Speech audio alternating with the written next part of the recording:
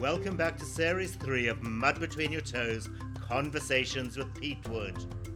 In Season 2, I interviewed fascinating people with a connection to Africa and to me. It got me thinking because I've had the enormous privilege to meet the most extraordinary people along this journey of life. So in Series 3, I'm interviewing people from around the world, from all walks of life, and all with a good story to tell. So sit back and enjoy. Hello, my first guest today is a person who has changed the face of performing arts in Hong Kong in the past 25 years. Lindsay McAllister is the founder of the Hong Kong Youth Arts Foundation, or formerly the Hong Kong Youth Arts Festival, which was founded in 1993. She's here today to talk to me about the journey and how the foundation has managed to adapt to the constant challenges they've faced, from the Asian financial crisis, SARS, COVID-19, and how social media has changed the way our youth communicate in today's world. So Lindsay McAllister, welcome to Conversations with Peter Wood. Thank you very much. I'm excited to be here. Lindsay, what is the Hong Kong Youth Arts Foundation and how did it all start? Oh gosh, well that's a huge question. So I will try and be brief. So YAF works with young people aged between 5 and 25 from different backgrounds, different cultures, young people with different abilities. And we actively create opportunities for disadvantaged and underprivileged young people. But we've also started to extend our reach into the wider community. And now we're doing a lot more sort of cross-generational projects. But the common denominator is young people. So there's always going to be young people in our projects. And we work in all the genres of the arts you could ever imagine. So all the performing arts genres, all the visual arts genres. One year we even did sushi making as an art form. So we are very, very inclusive. The programs are all free of charge and extremely high quality. People cannot believe that the work is being created by young people, which is always very satisfying for me. And it all started 28 years ago when I arrived from the UK and had the idea that Hong Kong needed some kind of platform for young people to share how amazing their creativity and amazing their responses to the arts are. And so I decided Hong Kong needed a youth arts festival. So that's kind of where it all began. But how important are the performing arts to the youth of Hong Kong? After all, Asian and Hong Kong students tend to be pushed towards financially secure career paths like law or medicine. Art per se isn't really taken seriously, or is it? Well, I think attitudes have definitely changed over the years. I mean, 28 years ago, it was like banging your head against a brick wall to try and get people involved in the project. It was a really, really hard sell. But here we are, 28 years later, I think people realize that, you don't want just machines that can churn out facts and figures, that you actually want young people who are going to be, creative thinkers, creative problem solvers. And through projects that we do, even though it's an art project, it's actually all about life skills. And so it's about communication, it's about collaboration, cooperation. You develop leadership skills through being involved in one of our programs. And then, of course, there's the sort of personal skills like, dedication, perseverance, focus. You develop lots of self-confidence being involved in these projects. And I think people today, I think schools, I think parents, I think future employers, they really value those skills. And so they're not only looking for the kid who's like the A+, A+, A+. I mean, okay, it's important to, get good grades, but it's also important to be a very well-rounded individual. And I think by being involved in programs like YAF, or being involved in sports programs or anything that actually encourages young people to become more rounded, obviously that's a plus for their futures. I mean, you're often described as a larger than life effervescent character. Um, is it fair to say that this rubs off on your students? Indeed, um, it's clear that you believe in a world that is colorful, expressive, open, and not afraid to dream big. So I guess with that in mind, is the ability to perform in front of a crowd vital for children later in life? Well, YAF isn't only about performing arts, but obviously my particular area of interest, and probably the area that I'm most experienced and skilled in, is the performing arts. So I get very involved, obviously, with the kids who are more interested in that side of expressing themselves. Now, obviously, kids who want to be involved in the performing arts, they do tend to be a little bit more colourful. They tend to be a bit more expressive.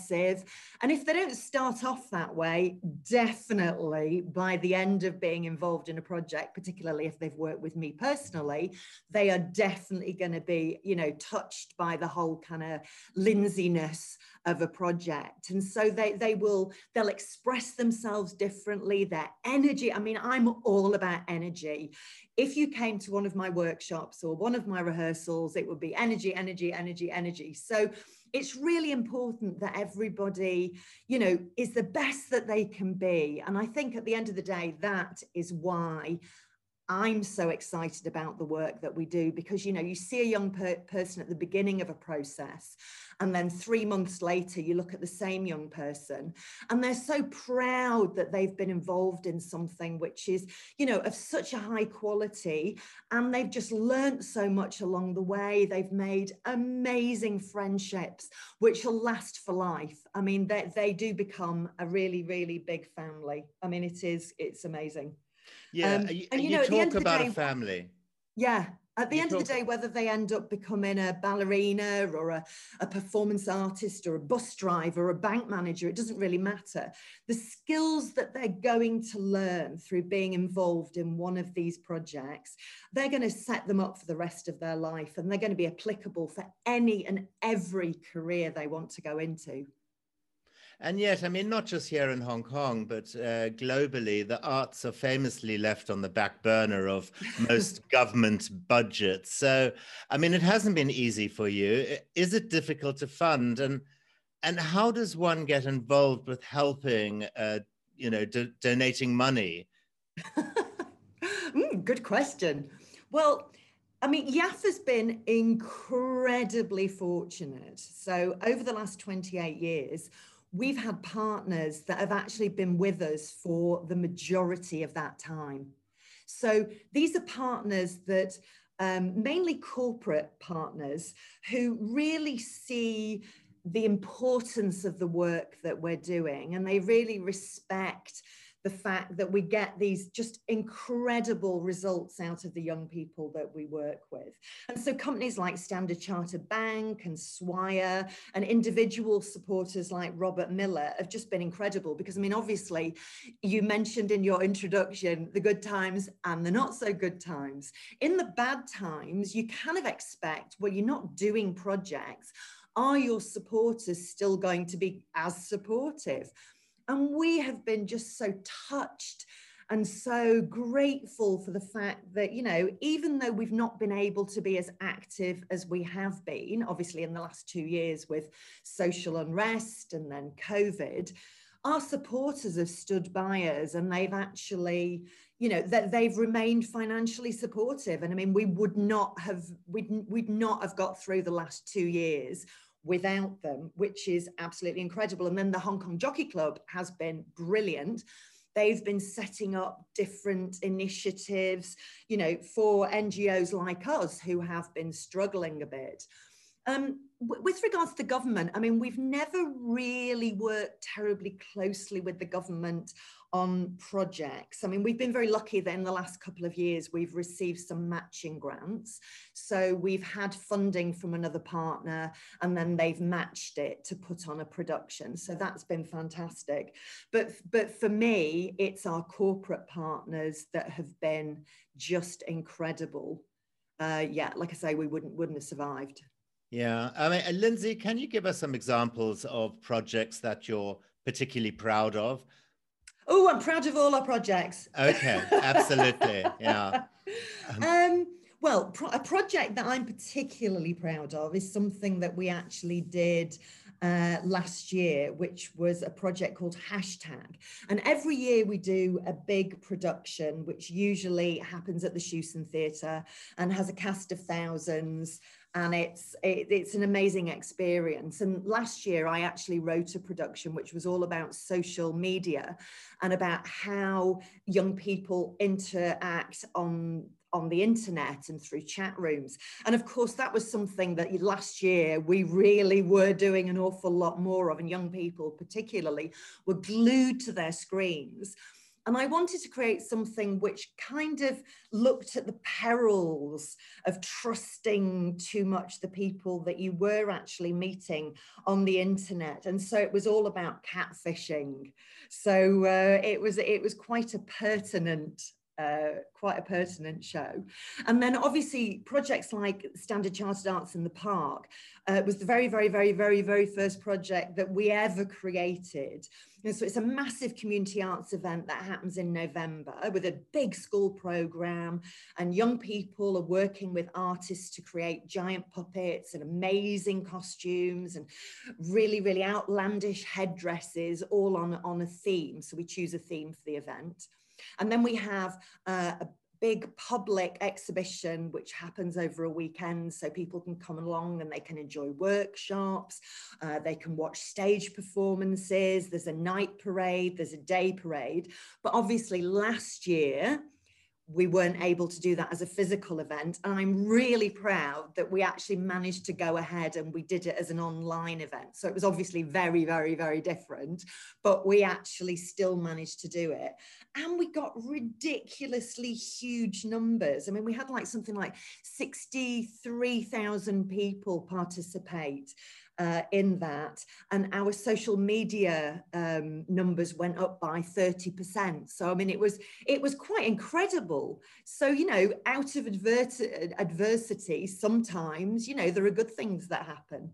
Absolutely. I mean, you know, I'm glad you mentioned that, because I was going to ask you about COVID-19 and how you're coping. And it's all about adapting, isn't it? Because it's a brave new world. It really is. It's interesting, you used the word challenge. I've actually banned the word challenge and problem from the YAF vocabulary. And we now reframe those two words as opportunity, because this last 2 years, we've had a lot of opportunities at YAF. And I think, you know, it would be quite easy just to curl up and say, you know, it's too difficult, I don't want to be doing any of this stuff. But my amazing team have really embraced these opportunities. And so we've spent a lot of time reinventing and recreating how we do things so that we can still do things online. And we've had amazing support from the YAF community and wonderful responses from schools and individuals and the general public. Like I say, you know, numbers are very, very high participating in our programs. And I think that was surprising and unexpected. And when we get back to whatever the new way of creating and presenting work happens, we're definitely going to adopt some of the things that we've learned and some of the things that that we've experimented with during this crazy period in our YAF history, because they've been, you know, surprisingly effective, and we've been able to reach out to people in different countries, you know. So usually we're very sort of Hong Kong centric and working with young people in Hong Kong, but because we're now putting stuff out online, we're actually able to be a lot more global with our projects. So I guess that's a super exciting spin-off from the last year. Yes, absolutely. I was going to ask you, are you involved with students outside of Hong Kong? I mean, obviously now with Zoom and online, you can be involved with students anywhere in the world. Yeah, I mean, like I say, up until this last year, we've actually not really, lots of our young people go overseas. And so I feel like, the YAF family is a global family, but actually creating with young people, not so much. And so this year, like, just to give you an example of a project that we did, which is called a part of a project which is called Alone Together. And that actually was a virtual dance project that we actually created, again, initially for Hong Kong young people, but then it kind of went a bit, not really viral, but it went a little bit more global. And we had participants as well, as obviously Hong Kong, we had Macau, Japan, Australia, the US, the UK, and Canada. And so it really extended the reach of a project that we really weren't expecting to extend the reach of. So again, like I say, when we get back to the new normal, these are things that we will definitely be looking at for the future. So we've learned some really amazing lessons. You were awarded an OBE in the New Year's Honours List in 2006. That must have been an exciting moment, and I guess gave your hard work a certain validation and credibility, didn't it? Yeah, I mean, it was very unexpected. I mean, I received an MBE in 1997, and I was really surprised when I got the communication saying that I'd been awarded an OBE, because I didn't realize that you could actually get an upgrade. But you know what they say about these awards, like OBE stands for others bloody efforts. And so this one wasn't an award for me. It was definitely an award for my amazing team, because I definitely could not be doing what I do without the YAF Girl Power team behind me, who have, so much heart for the work we do, so much energy, so much enthusiasm. And actually they do all the hard work, and I do get an awful lot of the credit for it. I mean, you've been working with students right up until when they leave school. Do you have any students who have gone on to successful careers in theatre or art or public speaking, or, I don't know, politics? Not sure about politics. We've got loads of Yaffis who've gone on into creative careers. The ones that sort of spring to mind is she's quite a famous director now, Shannon Murphy. She's an Australian director. And she's now directing episodes of Killing Eve, which is amazing. Oh, fantastic. Yeah, and then we've got young people who've gone on to musical theatre careers in New York, performing on and off Broadway. We've got kids who've performed in shows on London's West End, so Les Mis, The King and I, Miss Saigon. We've got kids in touring companies with big shows and dance companies that are going around the world. I noticed the other day that one of our kids popped up in Absentia, which is a TV show on Prime. And then another kid, she's got a show opening on Netflix next week called Zero Chill. Oh, and she's also in a film with Scarlett Johansson, Black Widow, which I think is coming out soon. And it's so nice for me, I'll be watching something and then I'll be like, oh, is that, oh God, it is, that's amazing. It gives me such a buzz seeing them doing so well. Oh, incredible. So you're keeping yourself busy. What do you have planned in the near future? Well, we've got a project called Startup that we're working on with the Jockey Club, and it's an initiative, an arts initiative to explore climate change with a blend of online and offline activities and video performances. And then there's an exhibition. So hopefully we've covered all our bases, so all audience types will be happy. And then this month, we haven't had an audition for 2 years because of everything that's been going on. We have auditions starting again. So I am super excited to meet all the thousands of new young artists that we haven't met before. So new talent, fresh meat. I can't wait. Fantastic. And then I'm writing a new show, which is a sort of sequel to Hashtag, which addresses LGBTQ+ youth. because over the last couple of years, I've noticed that many of the Yaffis that I'm working with have started identifying as part of the LGBT community and using different pronouns and coming out to me. So I just thought it was time to have them represented on the Hong Kong stage. So I'm very excited about that. And then hopefully, fingers crossed, Arts in the Park will be back as a physical event in November. Woohoo! Oh, fantastic. Do you have any plans to take the kids over to the Edinburgh Festival or anything like that after all of this COVID is gone?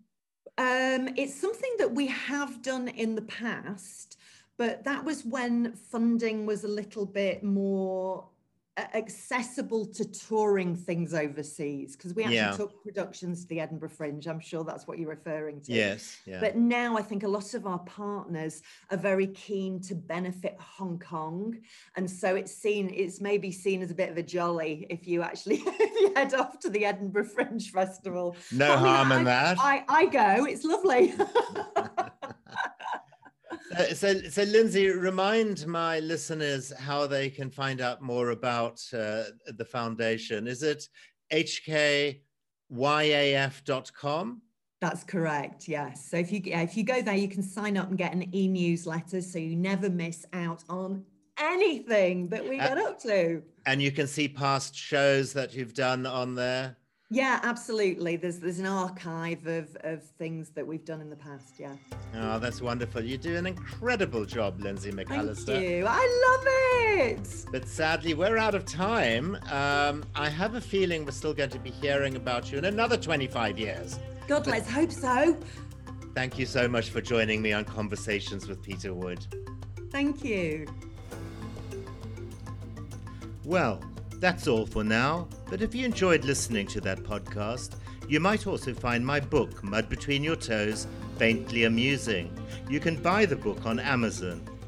You can find both series 1 and 2 of my podcasts on a plethora of platforms, from direct links on my Mud Between Your Toes Facebook page to apps such as Podbean, Apple Music, iTunes Store, Spotify Podcasts, Pocket Casts, Stitcher, Castbox, TuneIn Radio, and Google Podcasts. So don't miss out on my next episode. Goodbye.